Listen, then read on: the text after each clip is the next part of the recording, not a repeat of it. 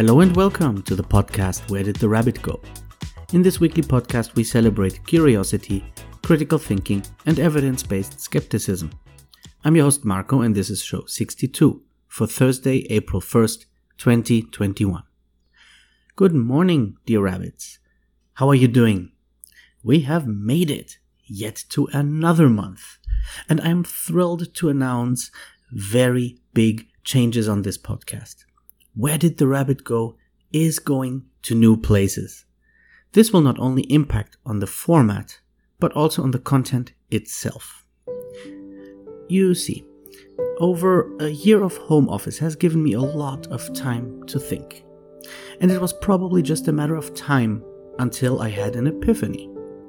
It was a very liberating experience. Can you guess it? Yes, I finally found Jeebus. I found Jeebus and I let him into my heart. It was on the last weekend, when I was binge watching a series on Netflix, just to calm down for my first day of spring break vacations. And I was eating popcorn, when suddenly I noticed that in my hand, I was holding one piece of popcorn with the shape of our Lord and Savior, Jeebus. Yes, dear rabbits, that piece of popcorn is the evidence that I have been waiting for, that I had been denied for so many years of doubting and skepticism. How else would that piece of Jeebus-shaped popcorn have ended up in that bowl of delicious popcorn, if not the Lord would have placed it there himself, to show me that it is time to stop doubting and letting him guide my life. And it made me think, given this revelation, this new piece of information, should I still be teaching science? Should I still be recording a podcast about science, skepticism, and critical thinking? Or should I rather praise the word of the Lord and do something worthy instead? And I decided that's what I would do. Dear rabbits, this podcast is going to go to new places. Over spring break, I think I shall take a hiatus because your host will go on a spiritual journey. I have to discover my exact place in the universe, in this perfect creation. I have to reevaluate so many essential beliefs that I was holding. And when that is done, this podcast will go a different way. It might even involve a change of name. And I'm not sure about that. But this is probably going to be the most important of all rabbit holes. And I'm going to go down all the way. This might be the last episode I'm recording from Mexico, because right now I'm questioning everything. And all of it thanks to one piece of popcorn that the Lord has placed in my hands in the perfect moment, when I most needed it, when I was unhappily eaten up with doubt. Isn't this just beautiful? It's perfect. And all of this only 5 months and 5 days away from my birthday. On a day when the moon is in Sagittarius. And no, I'm not a Sagittarius, but a Virgo, which is an earth sign. And Sagittarius is a fire sign. And you see right now, here in Monterrey, there have been several forest fires. Which means yes, the earth is on fire. And I'm both in an earth sign, and the moon is in a fire sign right now. It cannot be clearer than that. It must be a sign. And even more, my son is a Sagittarius, as well as my sister. That's not one, but 2 firm connections to that sign. I'm tied to Sagittarius. And the Lord chose that significant moment that the universe was holding for me to reveal himself in a delicious bowl of popcorn while watching Grey's Anatomy on my first day of vacation. On a day where I was relaxed and my mind was clear. So yes, I will make some profound changes in my life. And after the long hiatus, this podcast will tell you all about that journey in a new spiritual format. Goodbye to critical thinking and reasoning, and welcome to blind faith. Okay, dear rabbits, by now I'm pretty sure that there's no fooling you anymore. Of course, this episode is published on April Fool's Day. And that's exactly what this all is. A big, fat lie. I did not have such a revelation, and I will not suddenly live a spiritual life of religion and astrology, because I have been very happy just without it in my life. But the forest fires are real, and of course I hope that this soon will be over. Anyway, the podcast will not go on a hiatus, and it will not abandon critical thinking and reasoning. I just wanted to try and prepare a somewhat elaborate prank for this day, because, at least this has lined up perfectly, the episode release is falling on April 1st, and it's a good day to teach a lesson about skepticism. So in this episode, I'm going to tell you the story of April Fool's Day, and what we can learn from it for being good skeptics. I hope you enjoyed this little April Fool, and did not feel offended by it. So let us now start the show.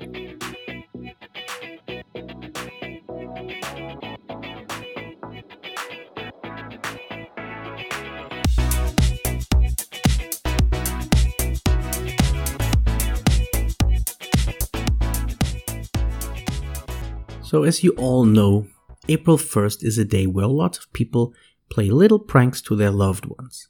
And also TV, radio, and newspapers might slip in a fake story. And people know this. They already expect it. So most of us, when opening a newspaper, or maybe these days a website, are already curious and cautious about what to believe, and eager to spot which one is the fake article. But where did this all originate? It's not that easy to pin down, actually. Let us first take a look at a short article about this from Britannica, which I will read now. April Fool's Day in most countries is the first day of April. It received its name from the custom of playing practical jokes on this day. For example, telling friends that their shoelaces are untied, or sending them on so-called fool's errands. Although the day has been observed for centuries, its true origins are unknown and effectively unknowable. It resembles festivals such as the Hilaria of ancient Rome, held on March 25th, and the Holi celebration in India, which ends on March 31st. April Fool's Day is celebrated on Thursday, April 1st this year, 2021. Some have proposed that the modern custom originated in France, officially with the Edict of Roussillon, promulgated in August 1564, in which Charles IX decreed that the new year would no longer begin on Easter, as it had been common throughout Christendom, but rather on January 1st. Because Easter was a lunar and therefore movable date, those who clung on the old ways were April Fools. Others have suggested that the timing of the day may be related to the vernal equinox, March 21st, a time when people are fooled by sudden changes in the weather. There are variations between countries in the celebration of April Fool's Day, but all have in common an excuse to make someone play the fool. In France, for example, the fooled person is called Poisson d'Avril, April fish, perhaps in reference to a young fish and hence to one that is easily caught. It is common for French children to pin a paper fish to the backs of unsuspecting friends. In Scotland, the day is Gowkie Day, for the gowk, or cuckoo, a symbol of the fool, and the cuckold, which suggests that it may have been associated at one time with sexual license. On the following day, signs reading "Kick Me" are pinned to friends' backs. In many countries, newspapers and the other media participate, for example, with false headlines or news stories. Then let us next look at a short article from the History Channel, which gives some good Britain-based examples. April Fool's Day spread throughout Britain during the 18th century.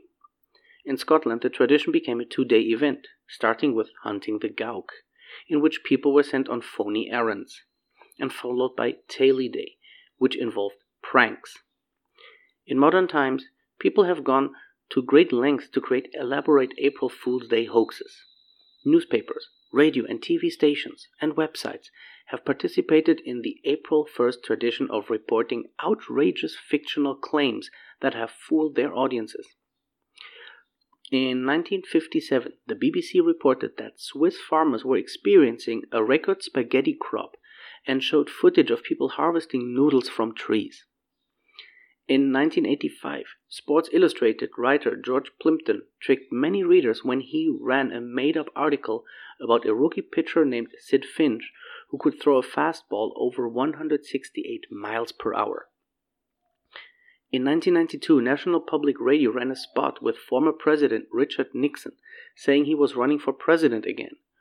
Only it was an actor, not Nixon, and the segment was all an April Fool's Day prank that caught the country by surprise. In 1996, Taco Bell, the fast food restaurant chain, duped people when it announced it had agreed to purchase Philadelphia's Liberty Bell and intended to rename it the Taco Liberty Bell. In 1998, after Burger King advertised a left-handed Whopper, scores of clueless customers requested the fake sandwich. Google notoriously hosts an annual April Fool's Day prank that has included everything from telepathic search to the ability to play Pac-Man on Google Maps. For the average trickster, there's always the classic April Fool's Day prank of covering the toilet with plastic wrap or switching out sugar and salt. Okay, now something from my own experience. One webpage which I think has been brilliantly creative with April Fools is the German Motorsport Total, a page all dedicated to Formula 1 and other motorsports. Every year since 2001, they write a very creative fake article on April 1st, which they later reveal in the evening to be false. And the readers can always play along, trying to figure out which one is the fake. And there are some real jewels in there. The first one in that year, 2001, was that Ferrari, which always is racing in red cars, starting with the 2002 season, would race in its traditional color yellow. And yes, yellow is the color of Ferrari. Just look at the logo. Anyway, the reason they gave in the article was that in 2002, the new Toyota team would also race in red and white, which would make it too easy to confuse the two cars. And that's why Ferrari would change to paint their cars in yellow. Of course, this never happened, but the article was so well written that some other news outlets actually believed it and shared the article themselves.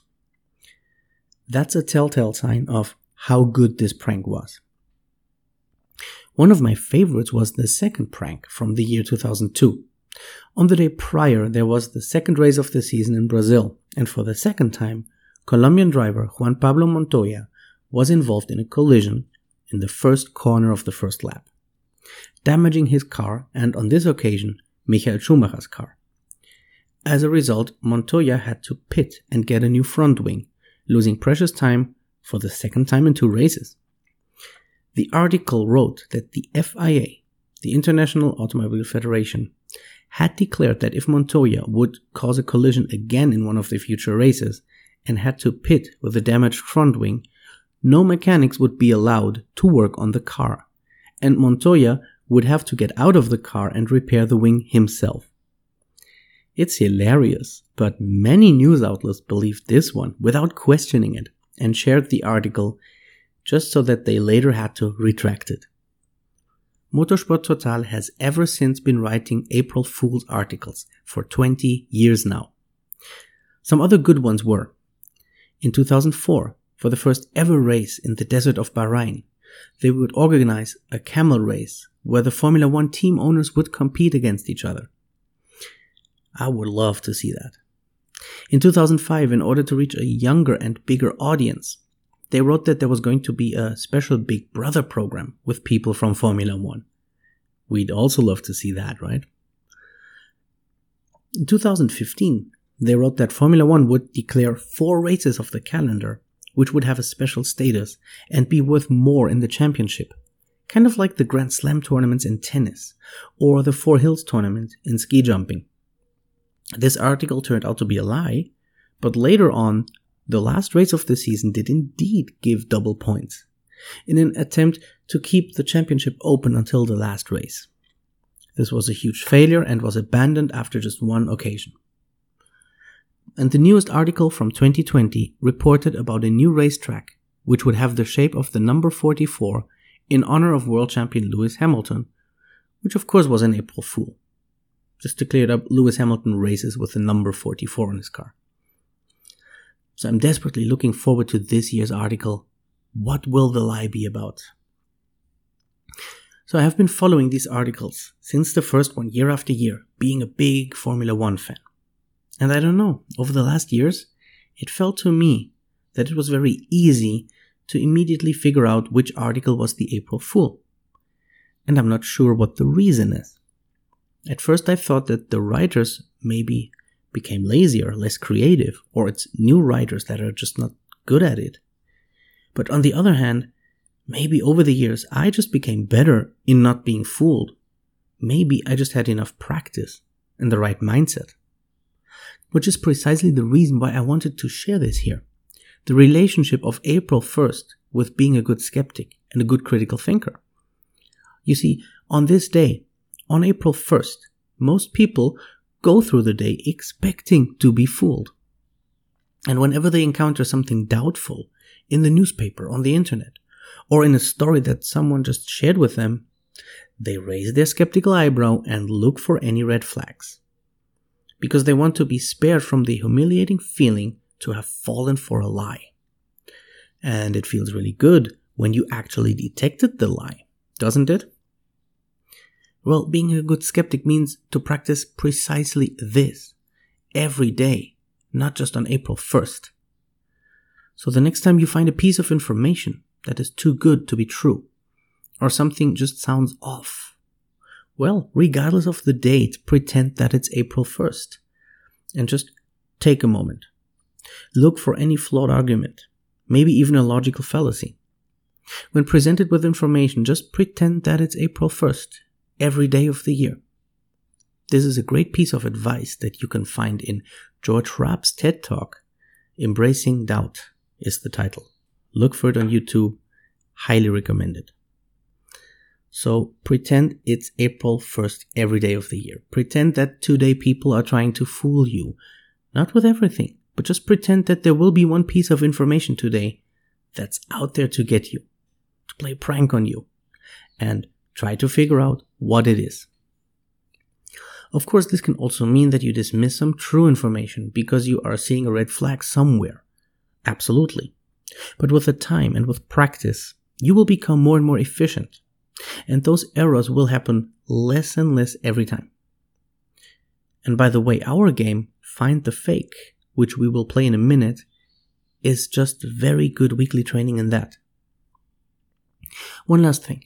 April 1st does not exist everywhere in this way. I learned this the hard way. I once published an April Fool on Facebook when already living here in Mexico. It was about moving to Australia. And I was surprised that nobody seemed to question it. Everyone just believed it. Until I learned that here in Mexico, people don't go through the day on April 1st with the expectation of being fooled, because that's on a different date here. In Mexico, instead, we have Dia de los Inocentes on December 28th. And of course, it's a Catholic tradition in such a highly Catholic country. It's supposed to originate with the killing that King Herodes ordered when he heard about the birth of Jesus. And he ordered the killing of all toddlers of Bethlehem. This was mixed with the Dia de los Locos, a day where in the name of Virgin Mary, people would play pranks on each other. And boy, they overdo it here. On December 28th, I found on one sports website, they don't just publish one fake article, but all their articles that they are fake. Which in my humble opinion takes the fun away a little bit in trying to figure out which article is trying to fool you, because you already know that they are all going to be fake. Anyway, let us now put this into practice and play Find the Fake.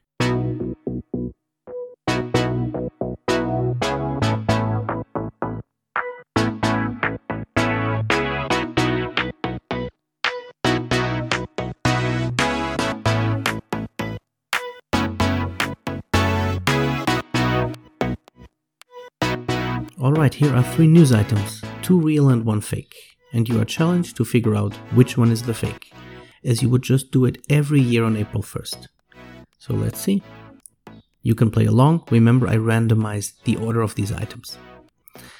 Item 1, a gene defect may make rabbits do handstands instead of hop. Item number 2, astronomers determined the habitable zone of our galaxy and our solar system is not in it. Item number 3, scientists found that a strong coffee could help you lose fat. You may pause if you still want to play along, but let's now reveal them in order. So number 1, a gene defect may make rabbits do handstands instead of hop. This one is true, and this article was on many different outlets. And I think I'm going to share the article in the show notes because there's a really cool picture of rabbits doing a handstand. And so I found this on sciencenews.org by Erin Garcia de Jesus, published on March 25th. Scientists were trying to find out why these rabbits perform this handstand. And when sequencing the gene, they found out that there is a genetic reason for that, a defective gene. And it's just too cute to look at. And remember, we have a little bunny here in our house, and of course the name of this podcast. So we have a rabbit-related news item, and it's a really cool one. Let's move on to item number 2. Astronomers determined the habitable zone of our galaxy and our solar system is not in it. Maybe I made it too easy this week because this one is the fake. I got this from livescience.com, written by Mara Johnson-Grow on March 30th. And of course, it's the opposite. They found that our solar system is right in it. The title of the article is Astronomers Find the Safest Place to Live in the Milky Way. So there are many factors, of course, where in the galaxy could be a habitable zone. It cannot be too far out, cannot be too close to the galactic center. So there has to be a density to the stars. The star formation must be within certain boundaries. Too many new stars means too many supernovae. Not enough star formation might also not be good. Density of star population is important. What kind of stars, how hot or cold they are, all this plays into it. And this gives us, just like with the solar system, a band of like a minimal and a maximum distance to the galactic center. And yes, our solar system is within that band that we would call the Goldilocks zone. Which of course means that the scientists found that a strong coffee could help you lose fat. That one is true. I found this one on sciencefocus.com, written by Ian Taylor on March 24th. And he writes, more fuel for your caffeine habit. A new study shows that drinking coffee 30 minutes before a workout can significantly improve the amount of fat your body burns as you exercise. Oh, I should surely try that. Researchers at the University of Granada in Spain found that 3 milligrams per kilogram of caffeine, roughly the equivalent of an eyeball-shaking espresso, increased the oxidation or burning of fat during exercise. In a small study of 15 men, they also found that the effects were stronger in the afternoon than they were in the morning. Okay, so 15 men, of course, that's not much.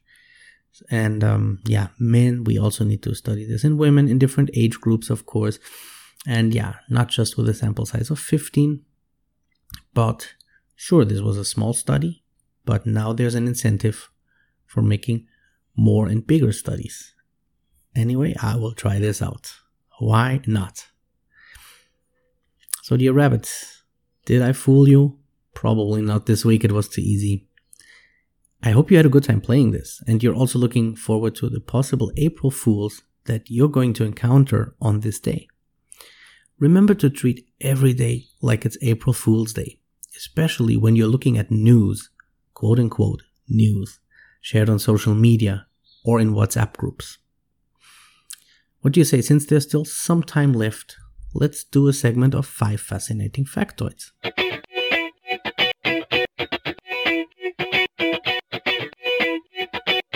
Alright, today it's all about daylight savings time, because it's just that time of the year where the change of time becomes a thing.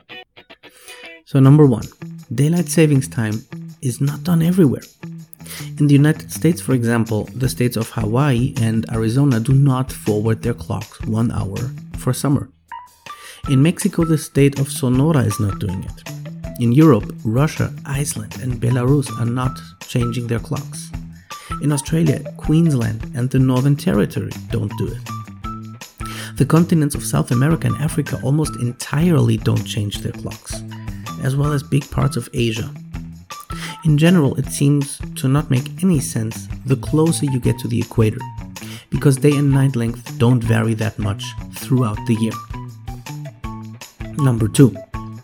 Among those places that do use daylight savings time, the dates vary too. The United States start on the second Sunday of March and go all the way to the first Sunday of November. In Europe, it's from the last Sunday of March to the last Sunday of October. And here in Mexico, we also go until the last Sunday of October like Europe, but we yet have to forward our clocks, this Sunday to be precise, the first Sunday of April. This means that there are some weeks where the time zones jump at the US-Mexican border. Actually, Mexican towns very close to the border also follow the US schedule, as well as US-American companies here in Monterrey. During those few weeks of having different time zones, this means that some people here in Monterrey have to follow a different time zone than they're actually living in. Number 3. It turns out people tend to have more heart attacks on the Monday following the spring forward switch to daylight savings time. Researchers reporting in 2014 in the journal Open Heart found that heart attacks increased 24% on that Monday compared with the daily average number for the weeks surrounding the start of daylight savings time. And a study published in 2009 in the Journal of Applied Psychology showed that during the week following the spring forward into daylight savings time, mine workers got 40 minutes less sleep and had 5.7% more workplace injuries than they did during any other days of the year. So there are impacts on health. Number 4. Before the Uniform Time Act was passed in the United States, there was a period in which any place could or could not observe daylight savings time, leading to chaos. For instance, if one took a 35-mile bus ride from Moundsville, West Virginia, to Steubenville, Ohio, they would pass through no fewer than 7 time changes. And at some point, the Twin Cities, Minneapolis and St. Paul were on different clocks. And number 5, every year there is a strong debate if we still need daylight savings time. The supposed benefit that it would help save electricity in summer using that extra hour of daylight in the evenings is really just minimal. But the decision what to do is not that easy, because we are creatures of habit. Let's use the example of my hometown, Siegen in Germany. On summer solstice, the longest day of the year, on June 21st, sunrise already happens as early as 5:14 in the morning. And if we'd dropped daylight savings time and always stayed on winter time, then the sun would rise as early as 4:14, with twilight beginning way earlier than 4 a.m. That is something we'd have to get used to. So why not use summertime all year long? Well, that's the other extreme on winter solstice, the shortest day of the year, on December 21st. The sun currently rises at 8:28 using wintertime, in Siegen in my hometown. If we'd stick to summertime, that would mean a sunrise at 9:28. That's also something to get used to. So no matter what we do, the debate will continue every 6 months. I must say personally I prefer summertime. I enjoy the long daylight in summer, and personally I would miss it. But getting that hour of sleep taken away this coming Sunday is not easy, sure. Good thing schools are in the middle of spring break this time. And we can look forward to get that extra hour of sleep back in October. Dear Rabbits, this is all for today's episode. I hope you enjoyed it. Thank you so much for taking your time and listening. If you like the show and you want to support me, there are easy and painless ways, which are all for free. Rate and review the show on iTunes and Spotify. Subscribe to the podcast on your favorite podcatching platform. Share it with your friends on social media. Follow me on Instagram, Facebook, and TikTok. You can find all the links in the show notes. Every little bit helps. If you want to be on the show or know someone that you'd like to be a guest, please drop me a note on social media. Stay safe and stay curious. And until next Thursday, I am Marco and this has been Where Did the Rabbit Go?